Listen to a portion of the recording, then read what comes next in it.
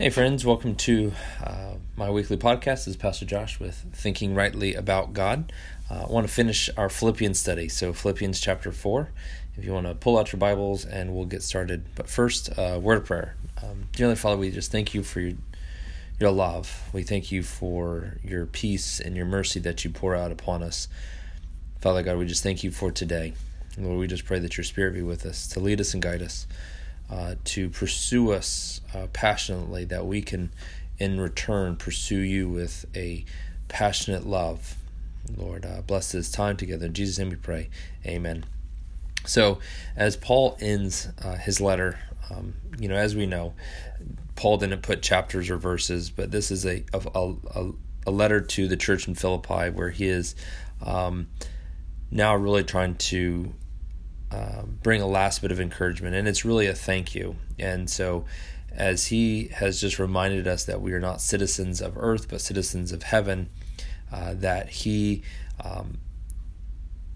wants to encourage them to stand firm in the Lord.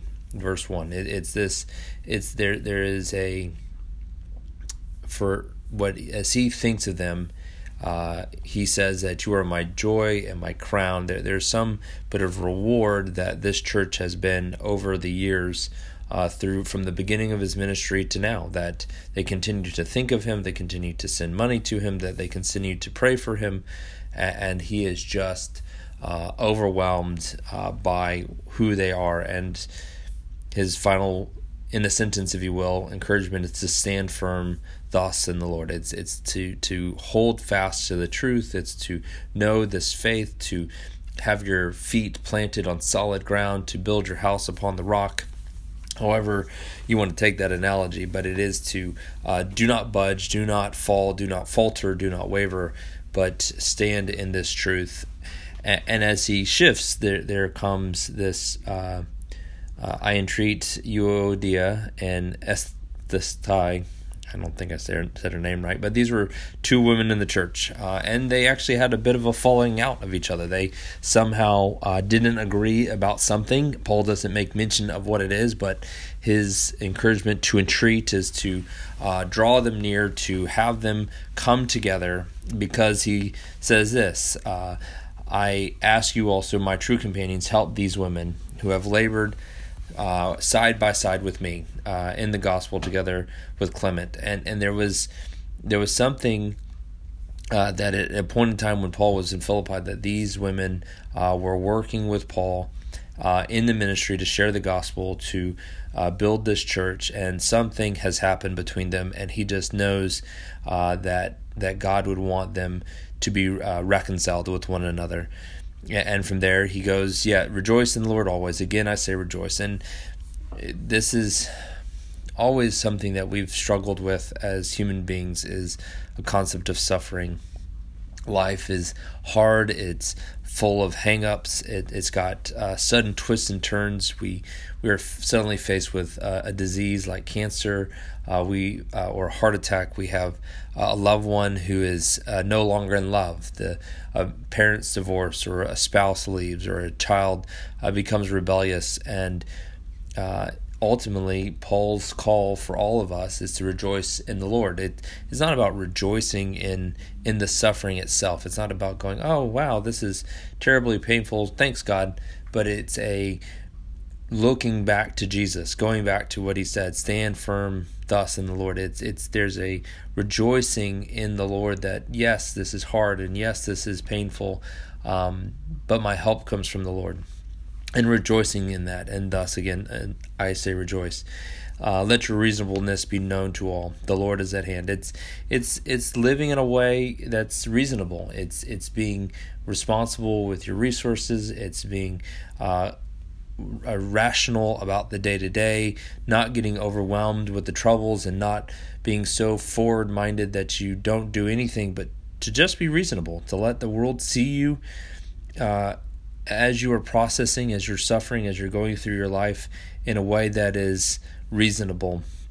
And these great words, do not be anxious about anything. It rings true of what Jesus tells us in Matthew 6, that do not be anxious for today has enough troubles of its own. But Jesus' words are, but seek first the kingdom of God and his righteousness, and all these things will be added unto you.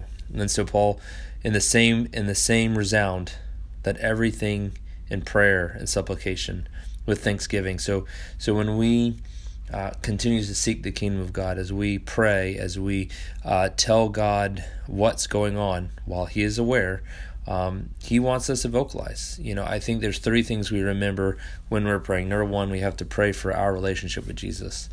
I think it's so important that we take time to pray to God and ask Him to strengthen the relationship we have through the Holy Spirit with Jesus, that we are falling more in love with Him, and that's our first priority. Second is then our family. We were praying for our spouse, we were praying for our parents, we were praying for our children, we're praying for our siblings, in a way that they themselves are growing in a relationship with Jesus. And then we want to pray for others. We want to pray for other people who we know, whether they're colleagues or classmates, whether they be people across the street or around the world, that we're praying for people that they too can have a relationship with Jesus. And when we take this focus to prayer, that we take time to begin to start with our relationship with Jesus first, and then to the relationship of others who are our family, and then those others who might be strangers. And then we come back with an attitude saying, God, this is what I need. I think it would change the way we pray. I think if we began to think about the people who are in Haiti or Puerto Rico right now, where there's people who are facing continued suffering. There's people in the Philippines and China and Southeast Asia that are under persecution and hardships. There's areas in the continent of Africa, like in Sudan or Somalia or Nigeria, where there's violence between the Muslims and the Christians, or the Middle East, where there's constant tensions. When we pray for them and we think of where they are, and then we return to where we are and offering supplications and prayers for us, I think it changes our perspective. I think we can pray with more ease in what we're asking for. And then from these prayers come a peace that comes from God. Jesus says in John 14:27, "For my peace I give to you, not as the world gives, but I give to thee." The concept that that Jesus doesn't give in a way that if you do this for me, I'll do it for you. But Jesus really offers us something in a way that is pure and it's free. And we should rest in that. And from that peace that we receive, while we do not understand it, it guards us. It protects our mind and our heart in Christ Jesus. This is the theme of Paul's letter, of being in Christ, being in Jesus, and Jesus being in you. And this is where we have to, as Christians, where we have to keep coming back to, how am I in Christ and Christ is in me? How is this working? How am I growing? How am I loving in such a way that I can have peace? And no matter whether you've lost your job, your house burnt down, your spouse just died, you just came across a poor diagnosis, all the things around you are crumbling, but you have Jesus. Your eyes are fixed on the cross. Isaiah 26:3 says, "For you give him perfect peace, for his eyes are fixed on you, because he trusts in you." Peace and trust have a lot to do with one another. So I urge you, brothers and sisters, to trust God. He's got you. And then finally, brothers, whatever is true, whatever is honorable, whatever is just, whatever is pure, whatever is lovely, whatever is commendable, if there is anything excellent, if there's anything worthy of praise, think about these things. In modern psychology, we refer to a term called CBT, cognitive behavioral therapy. It literally means to change the way you think. There it is in 4:8. It's thinking on the true things, the honorable things, the just things, the pure things, the lovely things, the commendable things. If you find yourself caught up in anxious ways, that you find yourself going down rabbit trails of anxiety or fear, depression or doubt, are you thinking of the things that are good? Are you thinking of the things of God that are really worthy of praise? And if you find yourself going down the wrong path, the likelihood is you're not thinking about the good things. And my encouragement, Paul's encouragement, Jesus' encouragement, think on the good things. For what we have learned, we've received and heard and seen in me, right? And that means Paul has practiced all these things, all the things above that he's listed probably from the beginning, that he's praying and concerning and pleading with God. Paul had plenty of opportunities to be anxious, shipwrecked and imprisoned and in jail, and he was even stoned. I mean, he literally was stoned to the point where the people thought he was dead, and he survived. And that's how the peace of God will be with you, and that's what he knows, and that's why he's sharing this with the church in Philippi, that he has experienced the peace of God firsthand, and he wants to share it with them. And then he changes a little bit of his tune. I rejoice in the Lord greatly, and now at length you have revived your concern for me. He's just saying, it's been a little while since we've talked, but I received your this letter and money, which we'll get to in a minute, and he says, I want to just thank you that you've been thinking of me, and it's a wonderful thing. And then this is a beautiful part that we all can learn, and I'm still learning, but it's verse 11. And I've learned in whatever situation I am in to be content. Contentment is really next to godliness. It is to know that Christ is our sufficiency, that it is in him that we have all that we need. So whether, as Paul writes, being low or how to abound, whether I've learned the secret of facing plenty and in hunger, abundance and need. I can do all things through him who strengthens me. And that's how this verse should be applied, that I can do all things, meaning I can have plenty or I can be hungry, I can have an abundance or I can be in a need, because Christ, him, has strengthened me. Christ is my strength in every situation, and thus I can be content. I don't need that new thing or that thing that someone else has. Contentment is the secret to complacency.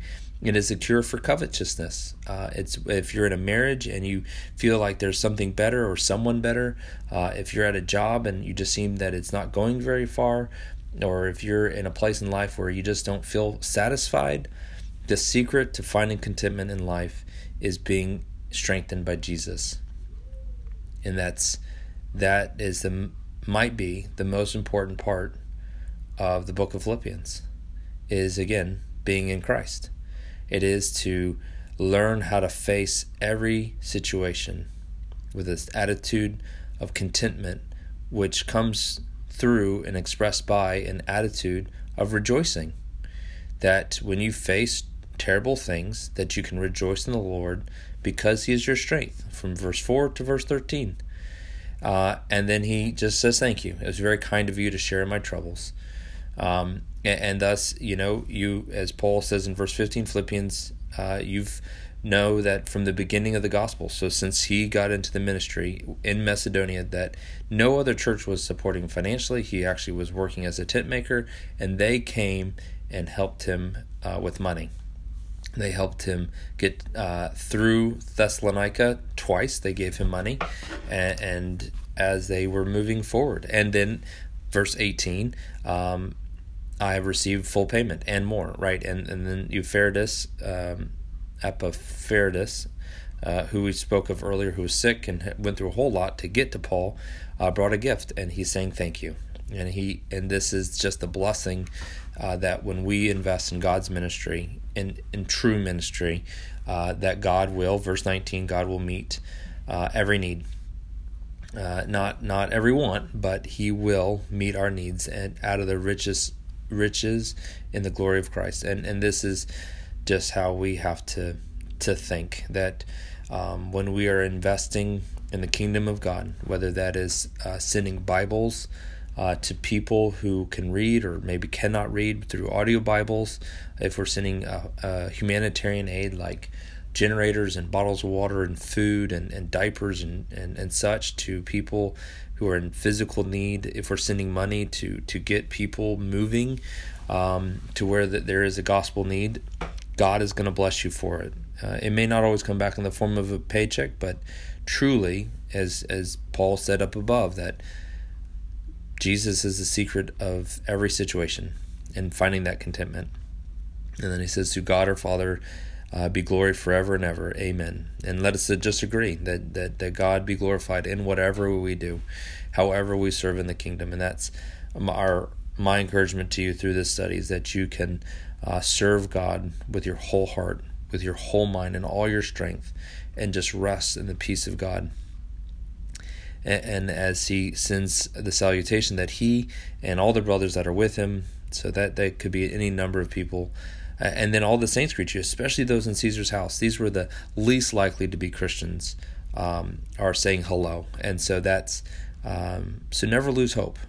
I think sometimes we can get to the end of a book and kind of glance over the last few words, but Caesar's house was a big deal. To think that the man who would eventually kill Paul, his household, whether that meant his wife or his children, or at least the servants and guards in his house, we know have come to faith. So don't give up on those who seem the furthest away from God and the most in the world. And then may the grace of the Lord Jesus Christ be with your spirit. And that's my prayer for you, that you will experience God's grace today in an authentic way, that you will know his love up close, face to face, firsthand. In Jesus' name, amen. So let us pray as we close. Dear Heavenly Father, I thank you for this study. I thank you for this letter that is packed full of goodness.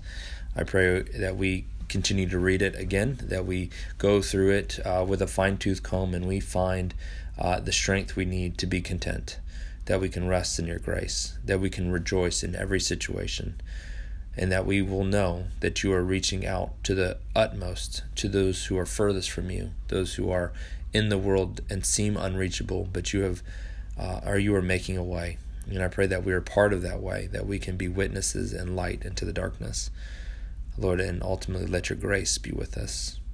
Not that you just poured out a hall pass, but a work that does a renewal of our heart and mind. And we pray this in Jesus' mighty name. Amen.